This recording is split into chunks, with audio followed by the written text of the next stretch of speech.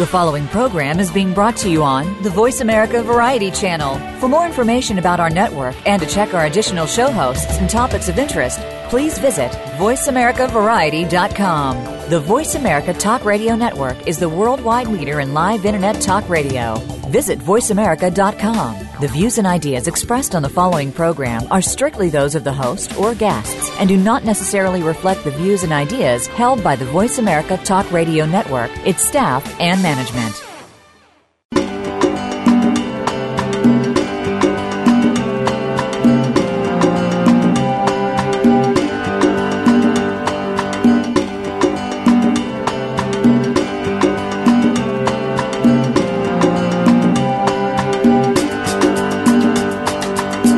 Save our wildlife, save the environment, save our world. It all starts with a little knowledge. Welcome to Our Wild World with Ellie Weiss. There is so much that's being done and can be done with help from specialists and marginalized community groups to you. We'll discuss the future of Africa, the wildlife, and the people, and show you how it affects the entire planet. Now, here is Ellie Weiss from the Wild Eyes Foundation. Good morning and welcome to Our Wild World. Today, we're asking the question, how do detection dogs and DNA sampling help stop international wildlife crime? Through conversations, I met today's guest, Dr. Samuel Wasser, at the U.S. Fish and Wildlife Ivory Crush in Denver, where I learned that he is probably the most qualified person to answer this question. Dr. Wasser is the research professor and director of the Center for Conservation Biology and also holds the endowed chair in conservation biology at the University of Washington. Sam's lab pioneered methods to extract hormones, DNA, and toxins from scat, as well as methods to train detection dogs to locate these samples over vast wilderness areas. And today, we're going to find out how this works and how it guides the International Consortium on Combating Wildlife Crime. Welcome, Sam, and thank you for joining Our Wild World today. Thank you. Nice to be here. It's great to have you here and speak with you again. You have a lot of fascinating information to share, so why don't we just jump in and get started? The majority of your work focuses on scat during the brief introduction just now, but would you tell us what led you to this current work and focus, why, and was there a particular defining aha moment that got you here? Sure. I, in the late 70s, was doing my PhD work on wild baboons in southern Tanzania.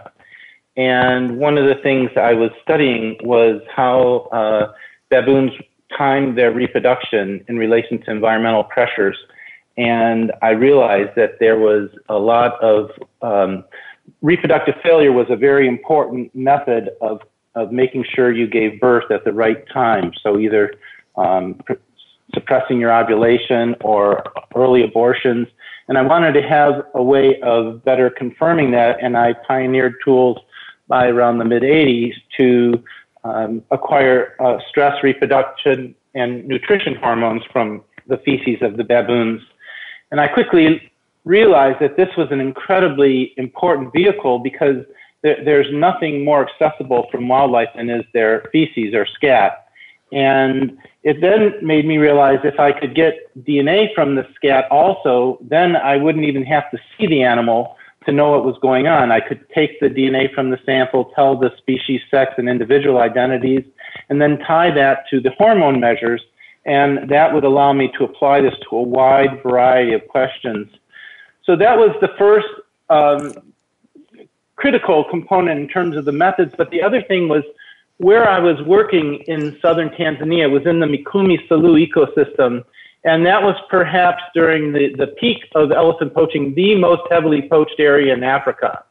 So while I was doing all this work on wild baboons on foot, I was running across poachers all the time, running across elephant carcasses and thinking, this is just awful. There must be a way to be able to apply these methods to this system, and eventually I got the idea of using the DNA to map where the poaching was actually occurring. Wow. So this is amazing. I can only imagine what that would be like to be going through those areas in Tanzania during that time. It's an awful time, and it's an awful time now. So this gets us to the crux of today's conversation. You mentioned it a little bit, the information starting with baboons that your samplings of scat gather. So how did you transfer this to elephants? How is it unique? And what more does it tell you about the elephants themselves that you could create this map? Well, first of all, let me just back up one moment, because I mentioned briefly about the hormones and DNA that we're getting from the samples, but one of the really important things about scat in general, aside from its accessibility, is so much of the products that the animal is using or is exposed to is being excreted in the feces. So I mentioned stress, reproductive, and nutrition hormones, and the DNA to tell me the species and sex of the animal and the individual identity, but also I can tell what the animal was eating from the DNA in the feces. We can measure a wide variety of toxins in the sample. And if you think about being able to use this information across broad ecosystems, you can ask all kinds of important questions. And in fact, one of the first applications of this to elephants wasn't even a DNA application. It was really looking at what is the impact, the long-term impact of poaching on elephant populations when you first they poach the large bulls in the population, but then as the tusk size starts to decline because the big bulls are all gone, they start going after the matriarchs, the adult females that are really the leaders of the group, and what does that do to the stress and reproductive status of the animals? So it's just kind of an example of the wide variety of questions that you can ask from these samples. So, it's a little bit of a distraction, but it's a really important element. That we're going to get into that a little bit deeper, but let's, as you said, let's back up a little second and bring in the other important component of this, of what your lab does, the dogs. Why don't you tell us about, because you were running through the field trying to find scat and doing that, but dogs come into this picture. Tell us about the dogs. Where do they come from? How are they trained? And what are their unique capabilities in this field? Sure. So, in the late 90s, when we finally developed the ways to get DNA out of the samples, we started looking at ways of getting better population estimates from the animals. And we thought that maybe people were starting to explore non-invasive methods, mainly using hair at the time, and where they would, create what we call hair snags. It's typically for something like a bear barbed wire that's chest tight to the bear, and they put something really stinky in the middle of the barbed wire so the bear will crawl under and pull out its hair on the barbs of the barbed wire. And then they could get DNA to do a technique called mark recapture to see, how many of the individuals you caught initially do you recapture after successive times, and that tells you the proportion of the first group of animals you caught and how much they make up of the whole population. So one of the important things about that mark recapture method is that it really demands that every animal have an equal chance of getting caught. So we call that lack of capture heterogeneity.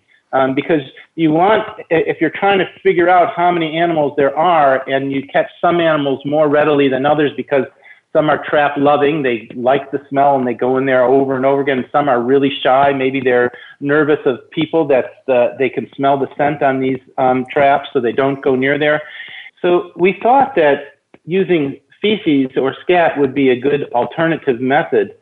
But one of the things that we were worried about was that a lot of times animals use their scat or dung to mark their territory.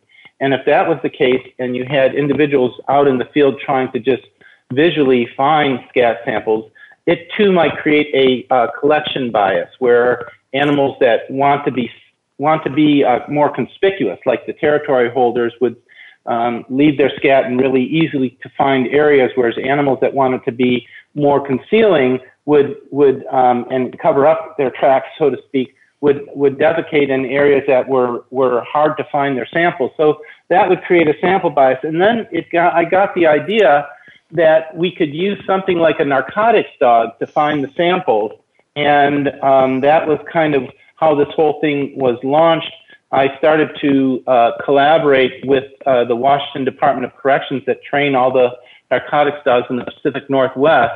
And we found that these dogs were just phenomenal in terms of being able to find samples in the wilderness. And it really changed everything because we already had the ability to get this huge amount of information out of the scat.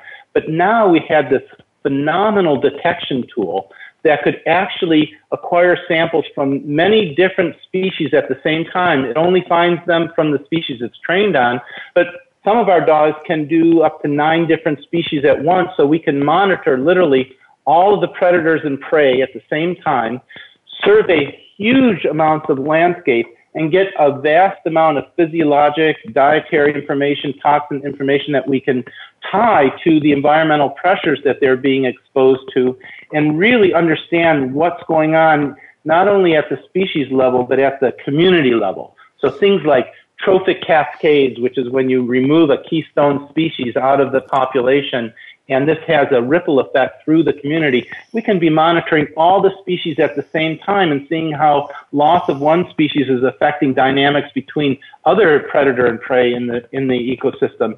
Similarly, when a species starts to recover, for example, in Washington State, where the wolves are starting to come back into Washington, we're able to use dogs to look at how does that affect dynamics between the coyote and the deer and elk. So it really is a phenomenal tool because it allows you to put together so many measures and collect samples on a very fine temporal scale. So as the environment is changing, you are monitoring how the animal's response is changing at the same time. This is just astonishing, and many of our Wild World listeners will be familiar with a lot of what you just said: trophic cascades, wide variety samplings, large landscapes, because this is the focus of this show. So I can understand, and our listeners will understand, how phenomenal and critical this component that you've developed, the dogs and the lab and the DNA testing, will be to stopping wildlife crime. So before we go into how you use the data and the organizations that you work with, most of this, so from the sampling, you've been able to determine geographic origin of species. And from what I understand, your focus now is on the African elephant. So how does this work? We had mentioned briefly earlier a map. So how does this all come together between the dogs and the sampling, being able to collect this massive amount of data? How do you pull it all together? Okay, well, so our lab is kind of divided into 2 parts. We do a wildlife monitoring, which I just described, and then we do wildlife forensics science. And the wildlife forensic science is really trying to figure out when animals are killed, where are they actually killed? And about half of our lab is devoted to the illegal ivory trade. Just to put this into perspective, I know it's been in the media a lot lately, as it should be. The poaching of the African elephant has increased enormously since 2006. You probably know that ivory was banned in 1989. Ivory sale was banned, and this was done at CITES, the Convention on International Trade in Endangered Species, because elephants went from 1.3 million individuals in 1979 to about 600,000 individuals in 1989. So in less than 10 years, they declined by 700,000 animals, and that created the ivory ban. That was an enormously effective act of international legislation.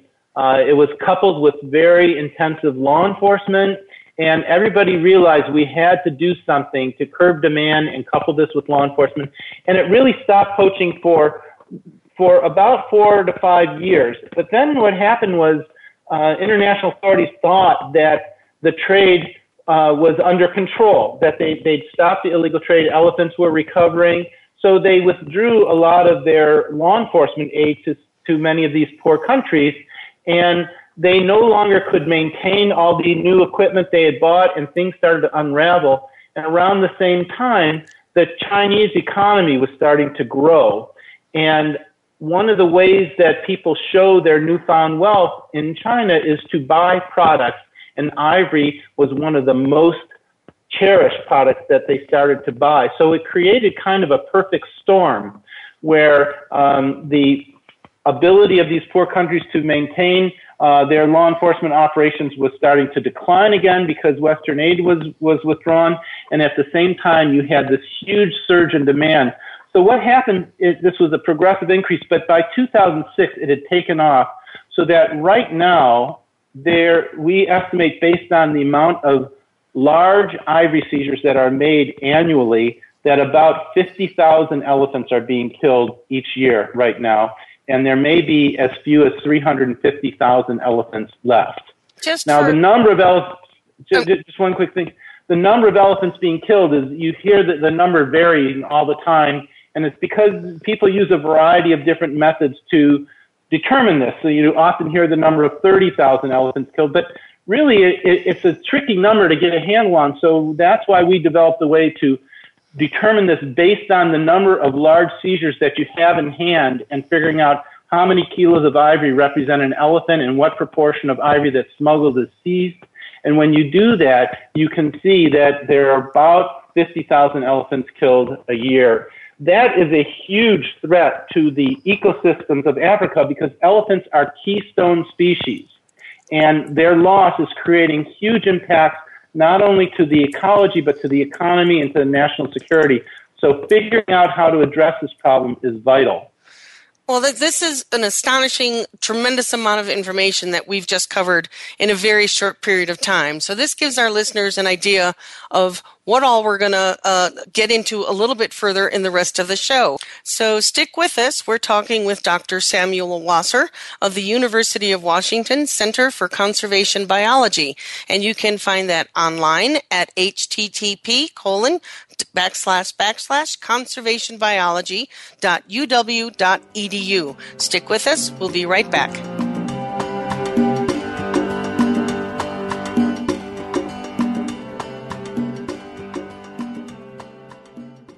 Think you've seen everything there is to see in online television? Let us surprise you. Visit voiceamerica.tv today for sports, health, business, and more on demand 24/7. Wildlife. No wild, no life. Big, scary, beautiful. Predators are in danger. Without them, our rivers dry up. Our forests don't grow. Our communities go hungry. Our biodiversity crumbles. Wildlife drives our planet's ecosystems. The Wild Effect. It's in our hands. Ellie founded Wild Eyes Foundation because she loves Africa, and to remind us that there are more harmonious and less destructive ways to live on our planet. She does this so we may be able to look inside ourselves and understand the deeper partnerships that connect us all, and to take responsibility for our lives and our Earth. Africa is one of our last remaining wild places and the origins of humanity. It is irreplaceable. Africa is at a crossroads, on the brink of possibilities. We can choose to let its wildlife be lost forever, or we can help save it. In Africa, it is still possible to make a difference. Visit us at www.wildeyes.org to learn how you can make a difference. We only have one Earth. If we don't care, who will? WILDIZE.org. Follow us on Twitter at VoiceAmericaTRN. Get the lowdown on guests, new shows, and your favorites. That's VoiceAmericaTRN. You're listening to Ellie Weiss and Our Wild World. We want to hear from you. Call into the program at 1-866-472-5788. That's 1-866-472-5788. If you'd rather send us an email, please send it to wildeyes@wildeyes.org. That's WILDIZE@WILDIZE.org. Now, back to our wild world. And welcome back with Our Wild World. This is Ellie Weiss, and my guest today is Dr. Samuel Wasser, probably the foremost person to be able to answer the question of how to track ivory and what being able to track ivory has for implications to wildlife trafficking and international wildlife crime. So earlier we had talked about, Sam, that you collaborate with the International Consortium on Combating Wildlife Crime. What or who and what organizations comprise this collective, and how does your work collaborate through this and help guide? Well, the International Consortium on Combating Wildlife Crime is the acronym for that is IQWIC. So IQWIC consists of Interpol, the International Police, the UN Office on Drugs and Crime, the CITES Secretariat, the World Customs Organization, and the World Bank. And it's essentially a consortium of international law enforcement entities that are trying to complement one another to really address wildlife crime. And the initiative behind this is that wildlife crime has become the fourth largest transnational organized crime in the world. It's just under narcotics and weapons sales and human trafficking. It's worth anywhere between $10 to $20 billion a year, and it is causing as I mentioned earlier, huge amounts of economic, ecological, and damage, as well as serious problems for our national security, because right now, in a number of places, we have insurgents occupying areas and poaching and using the ivory to trade directly for arms to support their causes. So it's a multifaceted problem. That's also why President Obama recently created an executive order for a wildlife crime task force, because he realized the seriousness of this to national security. So the consortium was developed to really try to get a handle on this, and it's really important to get a handle on this because while the terrorism component of this is real, it's also easy to overemphasize its importance in the problem, and we really have to understand how much of the ivory that's being poached is really involved with these terrorist activities versus very smart ivory dealers who are trying to trick the system by moving their ivory into a smuggling route that people have suggested involve terrorists, but really don't involve the terrorists at all. So that's another possibility. Now, I'll give you some examples of this a little later, of why it's so important to know the origin so that you know how much each of these issues are contributing to the problem. Well, let's get into that a little bit right now, since you've led up to it, and thank you for presenting that very critical distinction. As you'd said, ivory poaching is very much in the headlines today. There is a lot going on in terms of the international community destroying their ivory stockpiles and sending what, quote unquote, a strong message to consumers and poachers. So in terms of working with this large group of international law enforcement and what we talked about earlier before the break and collecting this genetic information that you can use specifically to ivory. Give us a little brief explanation of how you coordinated that or applied your lab to ivory specifically, and being able to connect that to specific elephants, so that, and then further how that creates a hotspot map and a DNA map. I realize that's a convoluted question, but I think you can work all of that in beautifully. Sure. So, again, working on the idea that dung is about the most accessible wildlife product there is, and the idea that we could get DNA from dung, it occurred to me that I could easily collect a or create a geographic-based gene frequency map of elephants across the entire continent of Africa using Dung, simply by going to key wildlife areas and either myself or relying on rangers out in the field or other scientists to collect fresh dung samples from each of these areas and assemble a map of DNA for African elephants across the whole continent. We developed genetic markers for 16 different groups of genes to be able to distinguish individuals with high precision. And just to give you an idea of what that means, you may have heard of CODIS, which is the law enforcement database of genetic database of criminals. And when there's a crime scene and they get DNA from a criminal, they genotype it and they match it to this map with millions of individuals in it to figure out, is this specific individual present? And they use 13 groups of genes in that map. We use 16 for the elephants, just to give you an idea of the level of detail. And the reason that that's so important is that we're not only trying to find the individual, but we're actually trying to find where exactly did it come from in Africa.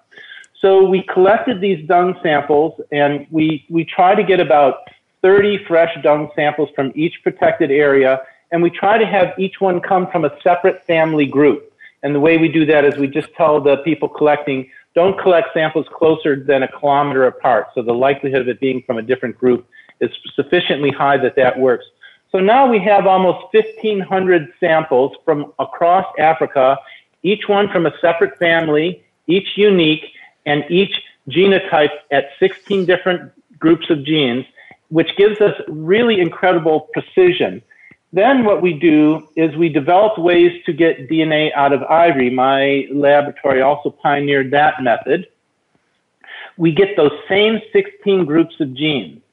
And finally, the last piece is we created a statistical method that allows us to take all of the genotypes from those dung samples across the whole continent, and we do a process that's called smoothing, where you essentially take places where you might have a few number of samples, but surrounded by areas where you have lots of samples, and you use that to kind of fill in the gaps of the gene frequency map. So we create a continuous gene frequency map across all of Africa, which for the first time allows you to say, where in Africa did this ivory sample actually come from? Whereas methods in the past could only say, of all the places I have reference samples from, which one of those places was most likely for the sample to come from? The problem with that latter approach is that it might not have come from the place that you had the reference samples at all. So we don't no longer have that restriction.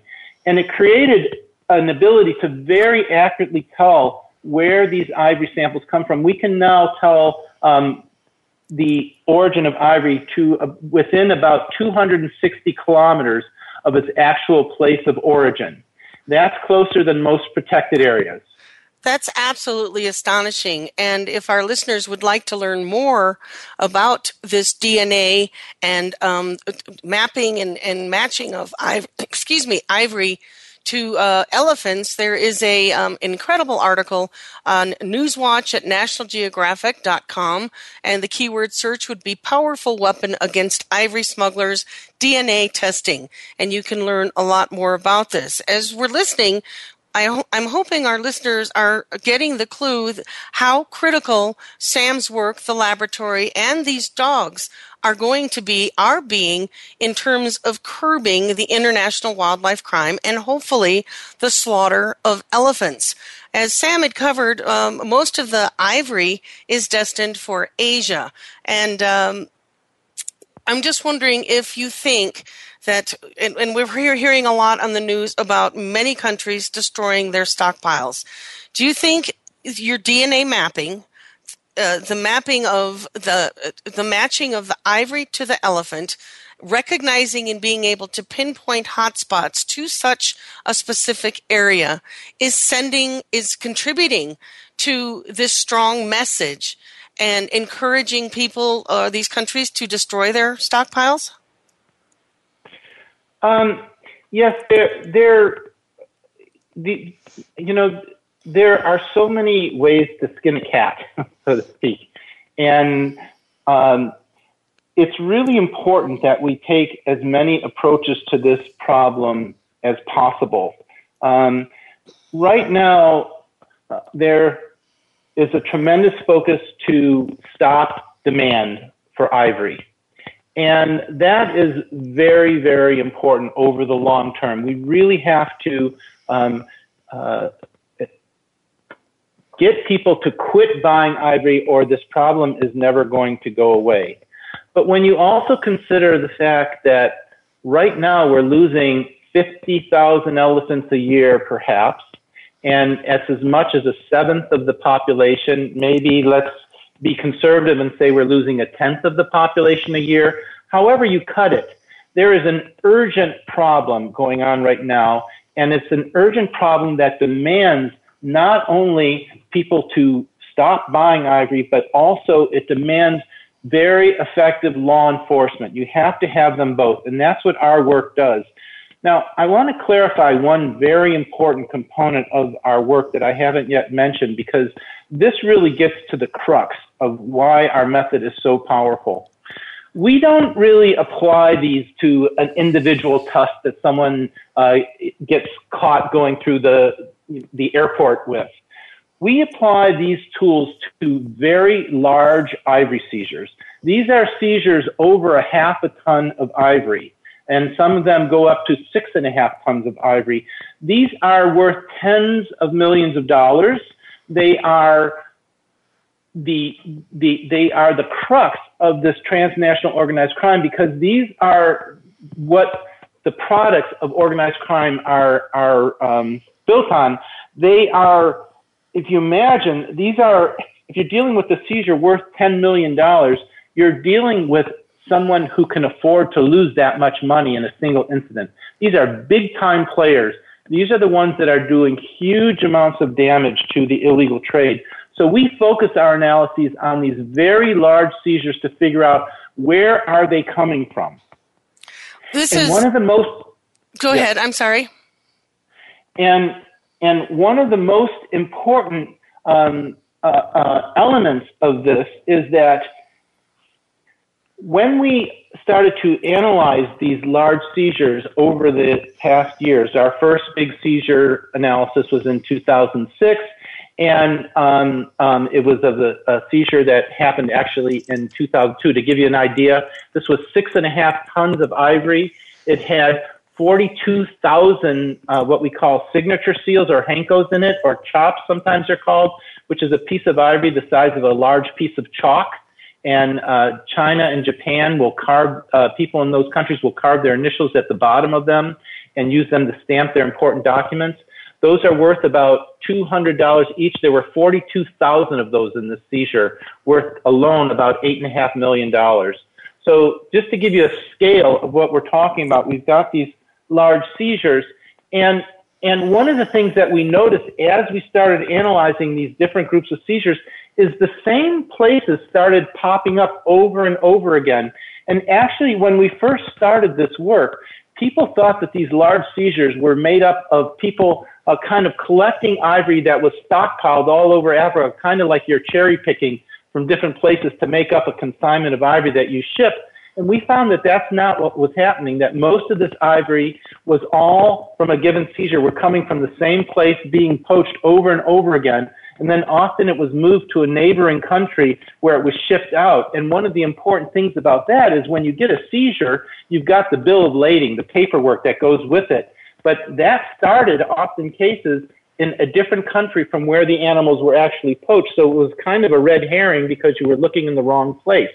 Well, we were able to show that we could tell where the ivory was actually coming from, and that the same places were popping up over and over again, which led us to believe that you have, while poaching's going on all over Africa, we actually have these hot spots, places that are being poached repeatedly over time. If you think about it, to be a hot spot, you have to have enough elephants to be able to provide multiple tons of ivory repeatedly over multiple years, and with a low risk of apprehension to the poachers. There's not all that many places that can still do that in Africa. So that meant if we could identify these hotspots, we could really tell where to focus law enforcement. Well, this is amazing because one of the points we need to cut away to a break here. So I'm going to pick this up when we come back. And we're listening to Dr. Samuel Wasser and his laboratory, which is sort of the CSI of elephant crime. So stick with us. We'll be right back.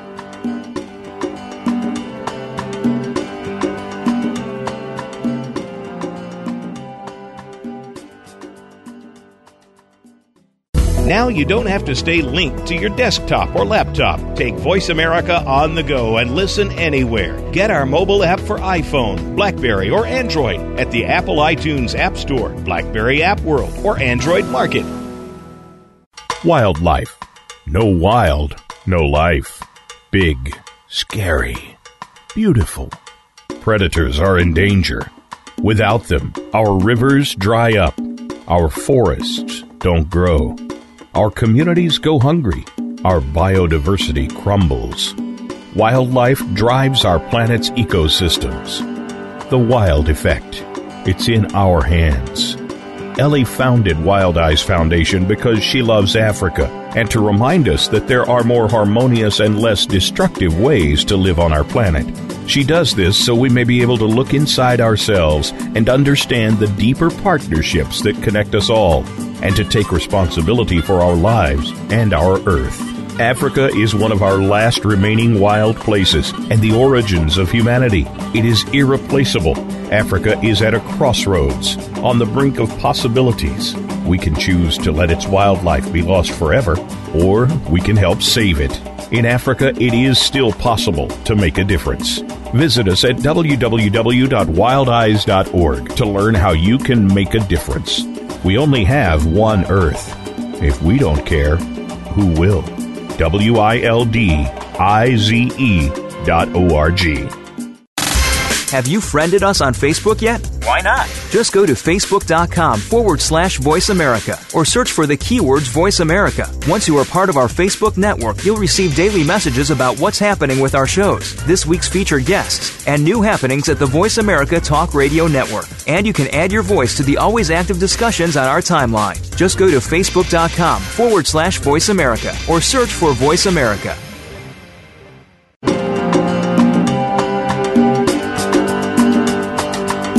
You're listening to Ellie Weiss and Our Wild World.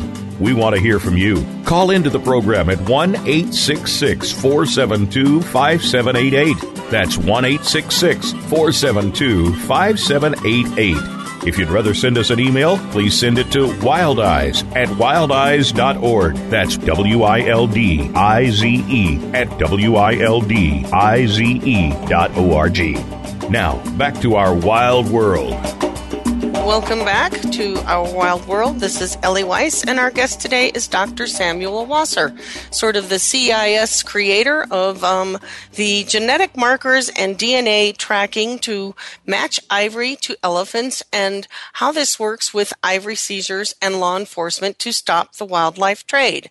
Sam, I have a question for you. There's a lot going on right now, and this is just one that occurred to me as we were talking, and then we'll move on into some other important areas of how your work really affects what's going on in the poaching, as you were talking about right before the break. My question is, when we assign a value, as you were talking about to the break, $12 million to 6 tons of ivory or 26 tons of ivory or rhino horn, when we give it a monetary value, a number, do you think that changes how ivory is looked at when it's a value of ivory without the elephant? Does it remove the value of the elephant? Well, it's a tricky thing, and you have to ask, this is of value to who? Who is this material of value to? The cocaine is very valuable, but that doesn't mean that we should still use it. But if we crushed or burned 10 kilos of cocaine, it wouldn't stop the market, would it? No, it wouldn't, but there's a very big difference, and that's that ivory is not a renewable resource. Cocaine is. Thank you. So when you destroy this ivory, you are essentially preventing the abuse of that smuggled ivory to re-enter the market.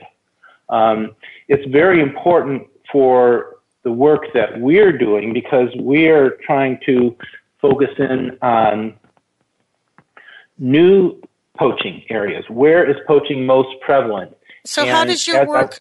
So how does your work help predict these events? When you say to find new areas and try and head off these activities, how does your work and what your lab does predict events? Mm-hmm. Well, because I was mentioning about these hot spots, and that in the last segment of the show, that to be a hot spot, you have to be able to have large amounts of elephants to provide huge amounts of poaching repeatedly over time. And there's not that many places that can do that. And so one of the things that we've seen, and one of the reasons why the CITES has realized that knowing origin was so important, is we've got the source countries, the transit countries, and the end user countries. And the transit countries is kind of where the ivory moves through, often where it gets smuggled. Those are real easy to switch, because if law enforcement is too heavy, you can switch to a new country and just move it through that way. But if there's so much, a large number of elephants required to make up a hotspot, the source of the poaching, you can't just switch to a new place, because you've got to have lots of elephants there to be able to provide the ivory that you need. And that means that source countries are very, very slow to change, unlike the transit countries. And for that reason, if we analyze the origin of these recent large ivory seizures, it's almost certain that those most recent large ivory seizures are predictive of where the next poaching event is also likely to occur, because these things keep occurring repeatedly over time in the same places, and all of the work that we have done suggests that. So you come back to, you asked about crushing the ivory in your stockpiles. One of the reasons that this is really important is that if this old ivory gets smuggled back into the market, then our ability to really tell where the new poaching is coming gets kind of muddied, because we've got ivory that was poached 10 years ago and has been sitting in a government stockpile, and all of a sudden now they're starting to move it again. Okay, that brings me to a question. Let me just interject here, because this is in the news today. Zimbabwe is requesting permission to sell their highly valued, they're saying $12 million worth of stockpiled ivory and rhino horn. So would it be possible for your lab, if such a sale were allowed between CITES and the International Consortium, would you be able to test this ivory for DNA prior to its entering to the market? And if so, would that do any good? Well, boy, there's many things I want to say about that question. We'll say a few of them. First of all, by law, the ivory that Zimbabwe is going to sell has to be from Zimbabwe. If they tried to sell ivory that were smuggled in from other places, that would be breaking the law. Even if they had permission to sell their ivory, you're only allowed to sell ivory that died in your country. Now, Zimbabwe had an ivory sale in 2008. When that sale occurred, there was a 9-year moratorium. They agreed to a 9-year moratorium that there would be no more, they would not be allowed to sell their ivory for at least 9 years. So that is 2017. The original sale that happened, the reason they put that 9-year moratorium on them was that there was really poor evidence as to whether or not legal sales promote more poaching. Now I think it's fairly well believed by most people, not everyone, that legal sales do promote poaching. But because they didn't know that at the time, they said, okay, if we allow this to go through, we need to have a 9-year moratorium on this, on future sales. It was going to be originally to all countries, but then at the last minute, a country put in a rider to amended the CITES decision to say just only applies to the countries that are selling their ivory now, which was Botswana, Namibia, South Africa, and Zimbabwe. Now, let me just also point out that Zimbabwe was the last country added, and it was added with people kicking and screaming because they have had so many wildlife violations in that country that people were going, how could you possibly allow Zimbabwe to be one of the 4 countries to sell their ivory? But it was very political at the time because they were part of SADC, the Southern African Developing Countries and entity, and they were kind of put in there, and there was a lot of resistance to them being allowed to sell their ivory in the first place, but they snuck in. Now, they're coming back, and they still have a lot of wildlife violations, and they want to preempt this 9-year moratorium and sell their ivory prematurely now. It should not be allowed for all kinds of reasons. So do you think your work, your collaboration, the mapping that you've done, the incredible science, data, research that you've been able to collate and gather, do you think it will have, hopefully, an effect for CITES and the International Consortium on Wildlife Crime to say no? To Zimbabwe? Yeah, say no to this sale? You know, frankly, I think that there are so many reasons to say no that part is not nearly as important as the laws that the decisions that CITES has passed unanimously by the parties and the need to uphold their decisions. They can't backpedal. Okay, so what? It's really apples and oranges. All right, so then what can law? We're getting close on our time. So, for a last question, what can law enforcement do to better focus anti-poaching efforts on these hotspot regions, and while also lowering consumer demand and also battling the poaching and the cartels? What can we do better, and how is your work going to have implications for that? So poaching is going on all over Africa right now, but the number of really big hotspots, we believe, based on the work we've done to date, are much more limited than people think. And if that is correct, then what we are trying to do right now, and at the last CITES meeting, they passed Decision 1683 that said all countries seizing large ivory seizures over a half ton should submit their samples for origin analysis immediately to determine where is the source of these large seizures coming from. So over this next year, our primary goal in collaboration with iQuick is to analyze as many of those large seizures as we can to figure out where exactly are these hotspots located.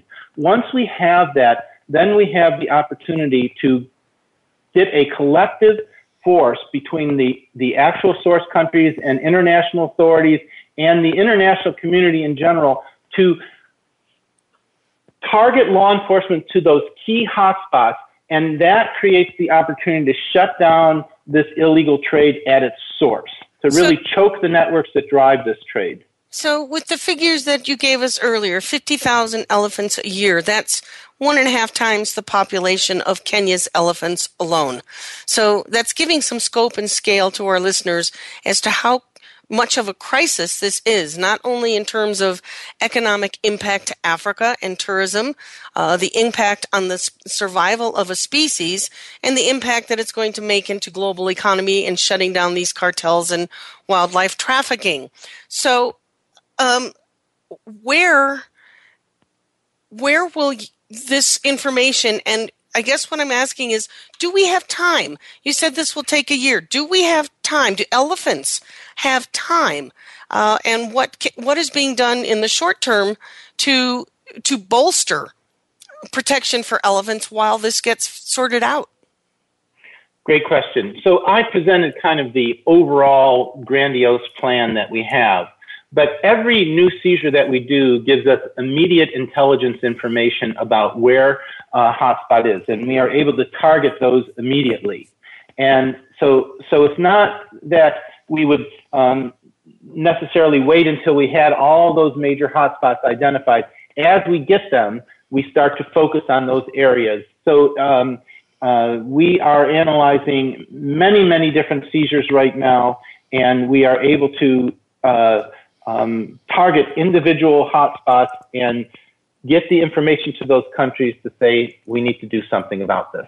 So this is why it's critical that your lab is in collaboration with the International Consortium and its collective parties of international law enforcement around the world, a global community, and the Secretariat of CITES with its, I think it's 176 or 179 member nations. So I'm hoping our audience can fully understand the impact that DNA testing and the dogs, let's not forget these incredible dogs who have the skill sets to non-invasively go in and collect this data, which increases or decreases the time span that Sam's lab needs to spend in the field and do this sampling in this data.